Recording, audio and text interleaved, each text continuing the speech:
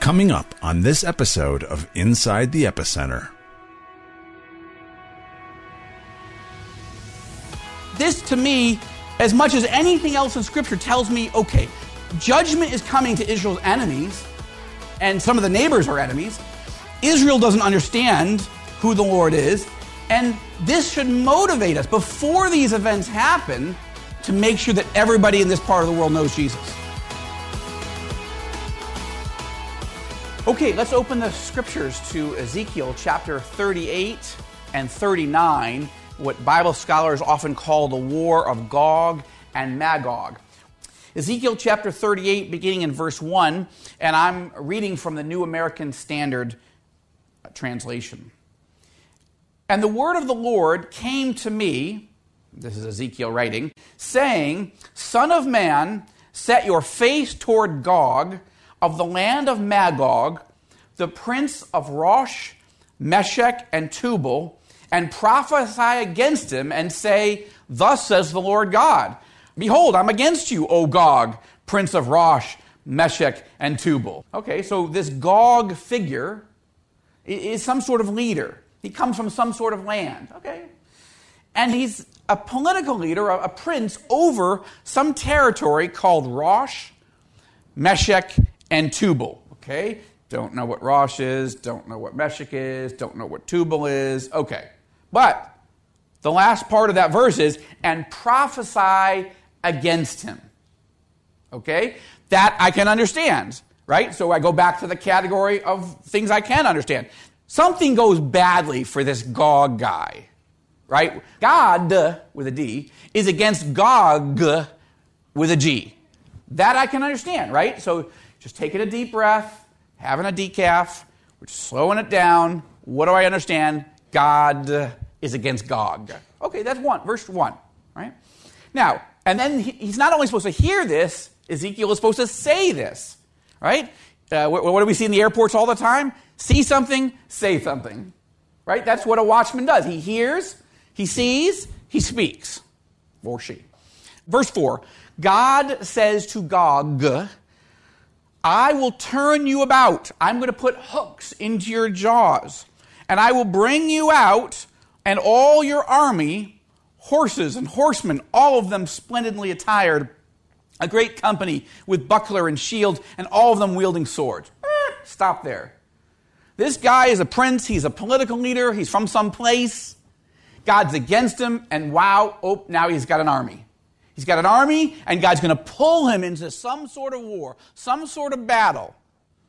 And he's going to bring all these military forces and set them into motion against some target. Okay? Right? We don't even know who these names are yet, but this is all easily discernible if we don't panic, if we slow ourselves down and look at the plot of the text. Now, verse 5, we begin to see some allies of this Gog figure come into play. Persia. Well, Persia's an easy one. It should be, because until 1935, Persia was the official legal name of the country we now call the Islamic Republic of Iran.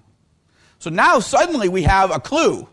Someday, Iran is going to play some factor as the first among equals of allies with this Gog figure in some sort of war that God is against but is setting into motion. And we can assume at first, if God's against you and he's pulling you into war, that's going to lead to some sort of judgment. That's an assumption at this point. We'll see if it plays out in the text. For many of you, the next word is Ethiopia. Now, that's a challenge, again, in Bible prophecy, because when you see a word, then you think, okay, well, it's Ethiopia. Well, it might be Ethiopia. In this case, I prefer translations that don't translate the ancient words into modern names. In this case, I think that would have been better, right? They didn't translate Magog into a country. They didn't even translate Persia into Iran. But they do take the word Cush and they translate it into Ethiopia. Now, the challenge with that is that Cush is an ancient territory south of Egypt, which could certainly include what we currently call Ethiopia. But in the ancient times, Ethiopia was a much larger territory. Now, we would say this is Sudan. And of course, there's two, a northern Sudan and then there's southern Sudan. and it could also include Ethiopia, possibly Eritrea. But the point is, it's the Upper Nile region, which in the uniquenesses of Egypt and that area means south of Egypt. So we would now call the primary territory here would be Sudan. I'm adding something that you can't know from this text, but it is a reason to be looking up the words in a Bible dictionary. BlueLetterBible.org is a great way to drill into a specific verse and then look at what are the Hebrew or, in the New Testament, Greek words or Aramaic and other types of words to try to understand what's specifically being said. Okay, but I'll give you that one for free. The next one is put. Where do we put put? Well, right now we put it in the category of countries we don't know. Okay? But all of these are allies of this Gog figure whom God is against. And they have shields and they have helmets. So they're part of the military coalition. Verse 6, Gomer with all its troops. Well, I'll just signal that this is not where Gomer Pyle is from. Instinctually, you may have thought that. He was in the army. This has an army, but no. It's in this case that would be a wrong interpretation. So we put Gomer in the category of I don't know, but clearly this is another one of the allies, and they have troops as well. And then Beth Togarmah, some girl named Beth. She's popped her way up. This would mean House of Togarmah. You, again, probably don't know it. Put it in that category. But they come from the remote parts of the north. Okay, now we're getting some geography clues. We'll come back to that in a second. But they have all their troops too. Many people's with them. What's happening is a military coalition is clearly being formed. And God says to Gog, get ready, be prepared. That's the NIV translation. Here it says, be prepared, prepare yourself, you and all your companies. That doesn't mean Apple, Google, Intel. That means the military force. Get yourself ready for war. You will come into the land that is restored from the sword, you and all your companies that are assembled about you, and be a guard for them. After many days, so we don't know how many days, you will be summoned. In the latter years, okay, bing, now that's an eschatological phrase. That suggests to us that this is an event that will happen in the end times. Because that latter years, the last days, that's a phrase that's used repeatedly through the Old Testament, meaning it's not something that's going to happen in the life of the ancient Hebrew prophet. This is something that will happen in the last days of history. And in the latter years, you, this military force, this led by Gog, will come into the land that is restored from the sword. What land? Well, the land whose inhabitants have been gathered from many nations to the mountains of Israel. Bing! A word we know. Woohoo!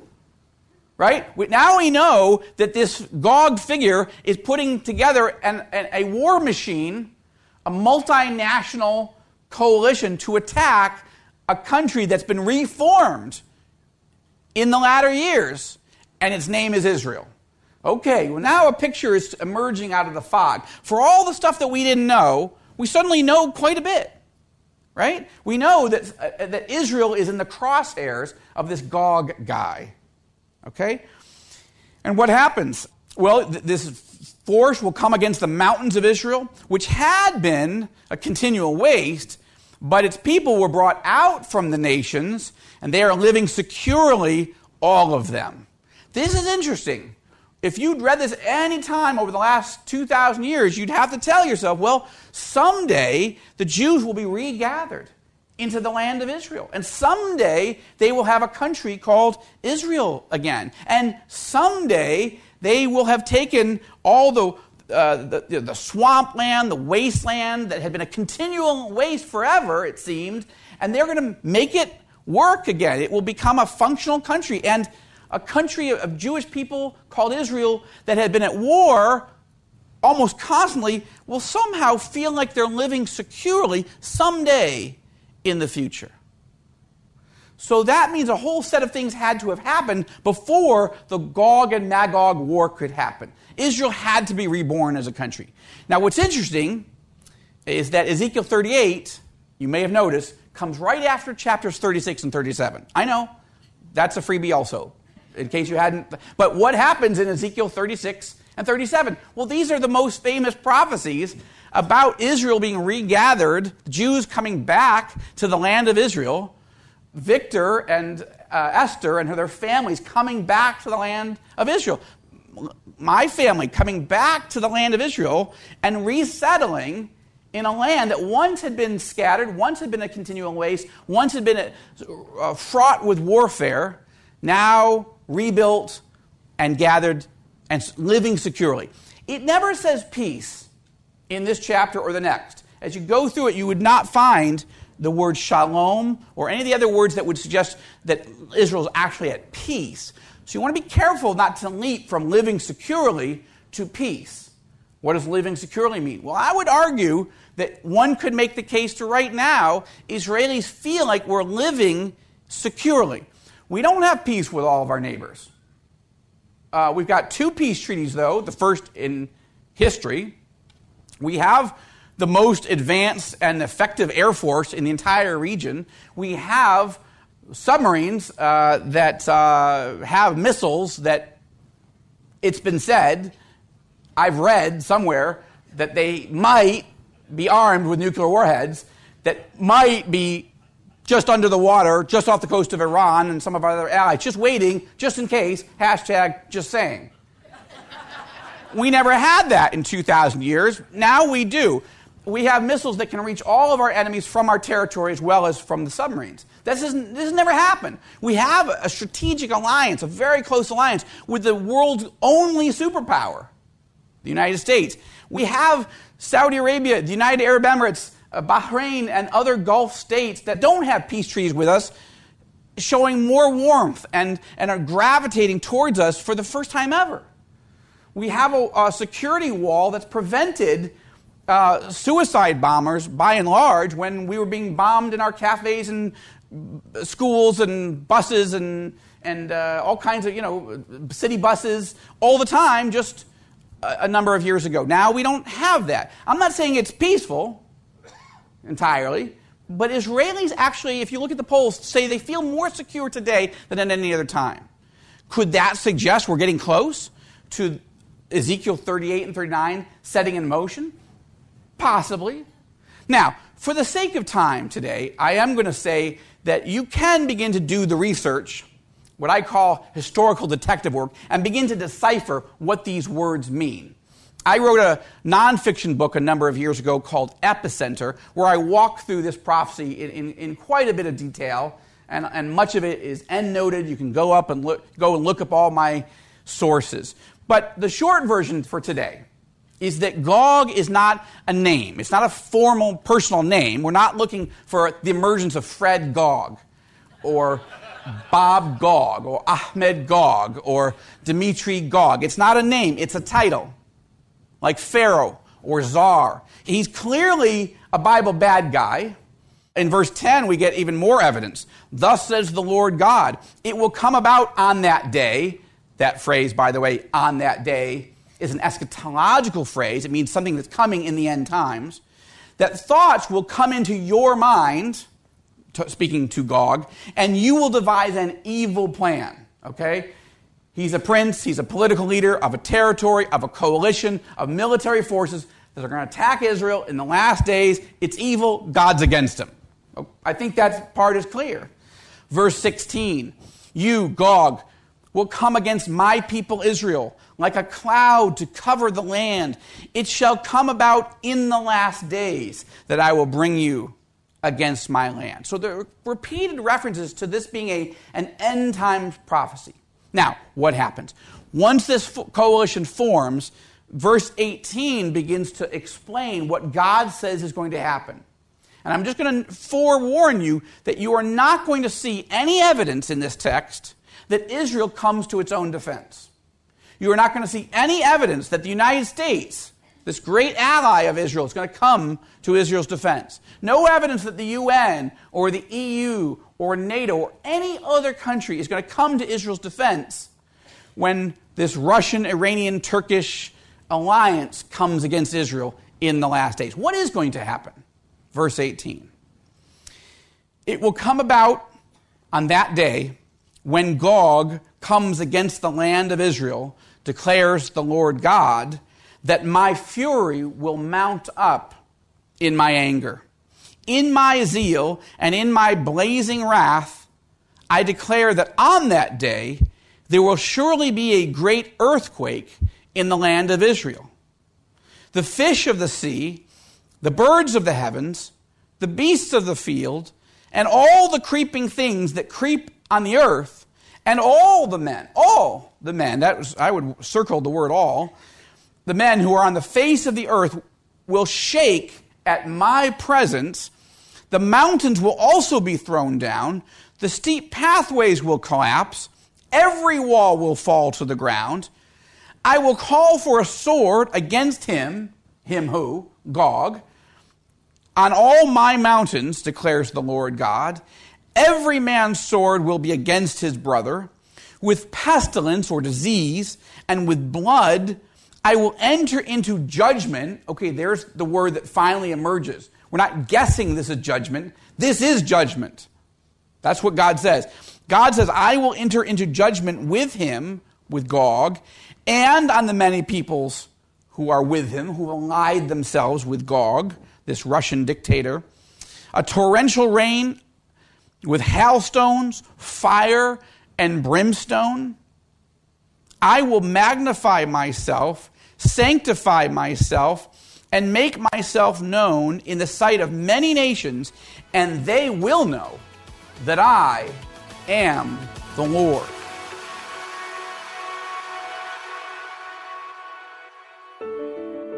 Hi, this is Joel Rosenberg. If you've enjoyed this podcast, let us know. Go to joshuafund.com and use the Contact Us form to provide feedback. Likewise, if you'd like this podcast to continue, you can donate through our giving page, and you can find that link in the upper right-hand corner at joshuafund.com. This is what happens in drama, right? Whether it's a novel, but better, I would say, in a movie. The good guy doesn't make it, the hero doesn't make it to the damsel in distress until the last possible moment. Right? You say, well, how come Israel's not defending herself? Because God doesn't want Israel to take its own glory. Well, how come the United States isn't coming? Well, we don't know that. Does the United States even exist at this moment? Are they neutralized? Are they paralyzed politically? We don't know. It doesn't talk about it. Why isn't anybody else coming? I don't know. It doesn't talk about it. But it's clear that nobody comes to Israel's defense, even though the noose is tightening around Israel's neck at this moment in the future. And God comes. He supernaturally comes. And he wants everybody to know that he is God, and he wants everybody to see his glory. Very specifically, verse 21 of the next chapter. And God says, I will set my glory among the nations. And all, I would circle all the nations will see, not hear about, not read in the paper. They will see my judgment, there's that word again, which I have executed, and my hand, which I have laid on them. And the house of Israel will know that I am the Lord their God from that day onward. And the nations will know that the house of Israel went into exile for their iniquity, because they had acted treacherously against me. And I hid my face from them. So I gave them into the hand of their adversary, and all of them fell by the sword. According to the uncleanness and according to their transgression, I dealt with them. I hid my face from them. But then now, he's saying, but now I'm back. Just when you thought I wasn't going to get there in time, I'm coming. I'm coming to judge Israel's enemies, and I'm coming to rescue Israel. Now, this is what happens in the movies. Think about it in the old-fashioned movies, right? The silent movies, the black and white movies, when the damsel in distress has got the, she's tied up, she's got the gag in her mouth, she's like, and the bad guys with the black, hat and the black cape, and he's dastardly, and he ties her to the railroad tracks. Now, what happens? Where's the hero? We cut to the hero. The hero is being attacked by bad guys, and he's on a horse. And then cut back to bad guy are shooting at our hero. The hero is in the mountains, and everybody's attacking. He has to turn around and go the other way. Back to Now what happens? Oh, now we cut to the train. And even though you can't hear the train because you're hearing the piano music, but you can see the steam coming out as it's coming around the bend. And she's like, and he's like, right? And the bad guys are coming and it's getting closer and closer. And that train is coming. We cut to the train. We cut to the damsel. We cut to the hero. We cut to the bad guys. Back to the train. Back to the damsel. Back to the hero. Back to the train. Right at the last minute, he jumps off the horse. He rolls over the tracks. The damsel is swept off and whoosh, the train goes by. And because you've never seen a movie in 1920 and you think she's going to be cut in half in front of you. That's the hero arriving at the last possible moment. That's how drama is done. There's no point in having the hero get there early. Why would you go? Why would you stay? Why would you buy popcorn? You only going to watch this thing and be riveted on it if the hero arrives late. Welcome to the hero. God is our hero.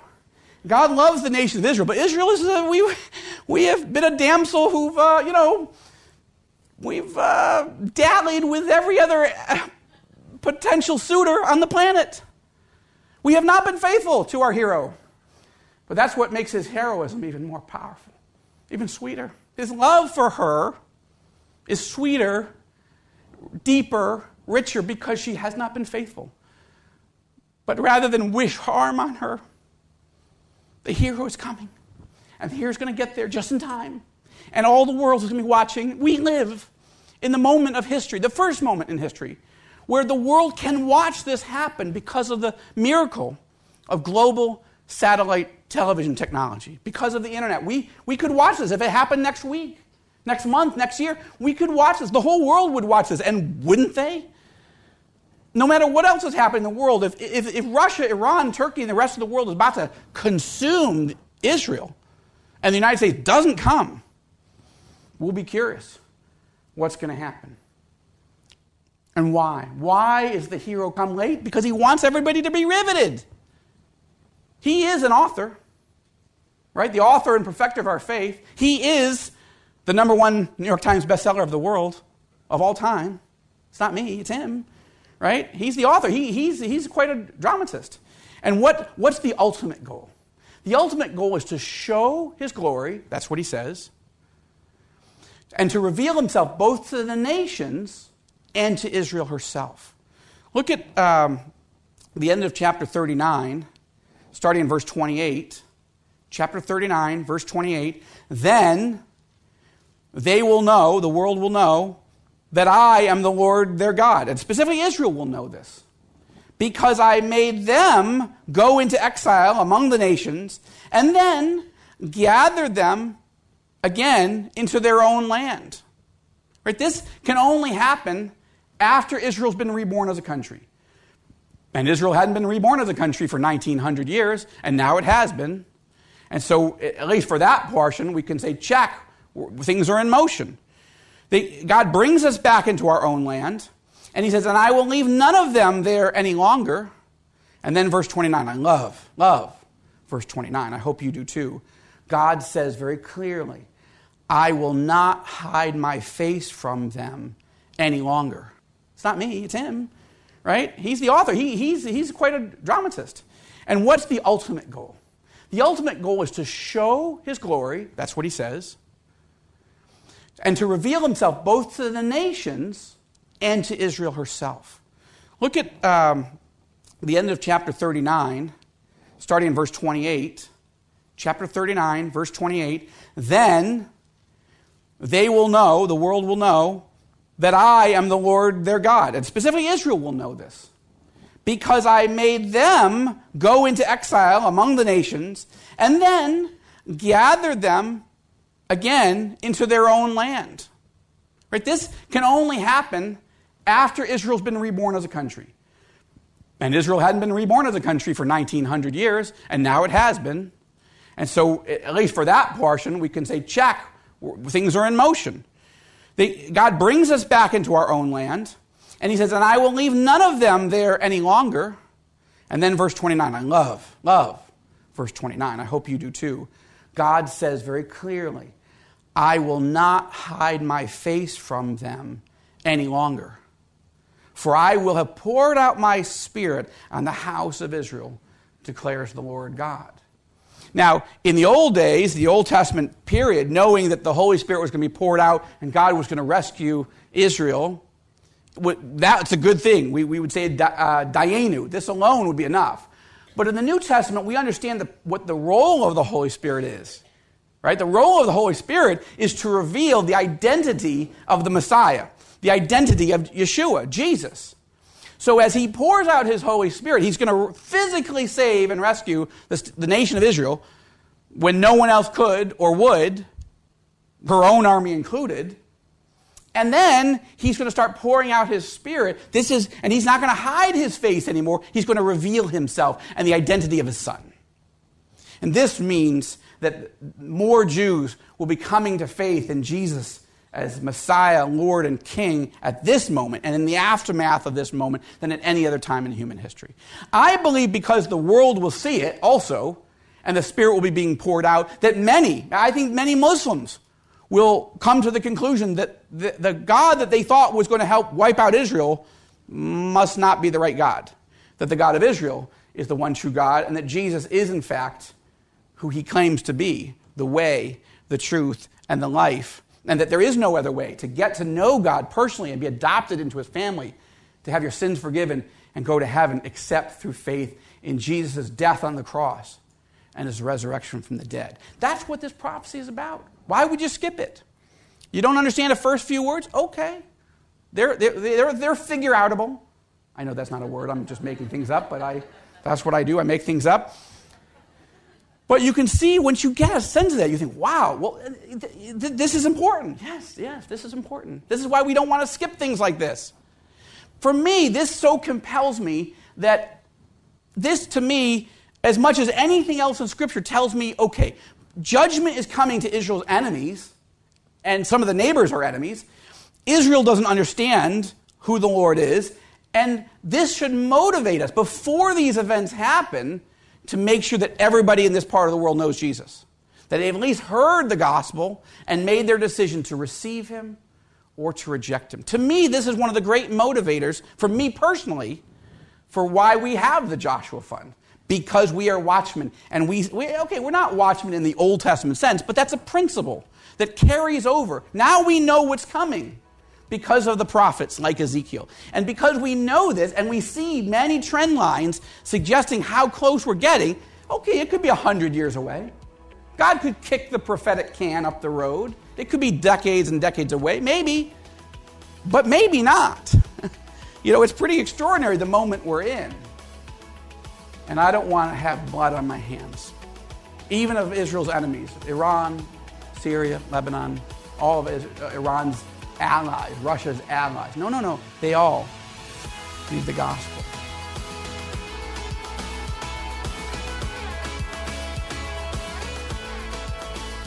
Thanks for listening to Inside the Epicenter with Joel Rosenberg. To learn more about how God is moving in the epicenter through the Joshua Fund, head over to joshuafund.com and sign up for our e-newsletter. Through those emails, you'll hear encouraging stories of life change that will surely bless you as well. Thank you for listening to Inside the Epicenter.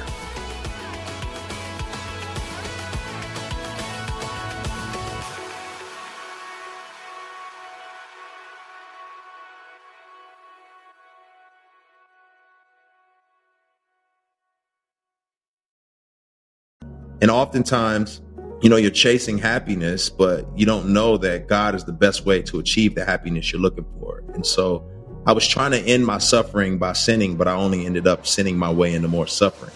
That was Grammy winner Lecrae unpacking his testimony on The Walk, a podcast for worshipers. Join us weekly to hear artists, songwriters, worship leaders, filmmakers, and other creatives tell stories in the form of a devotional.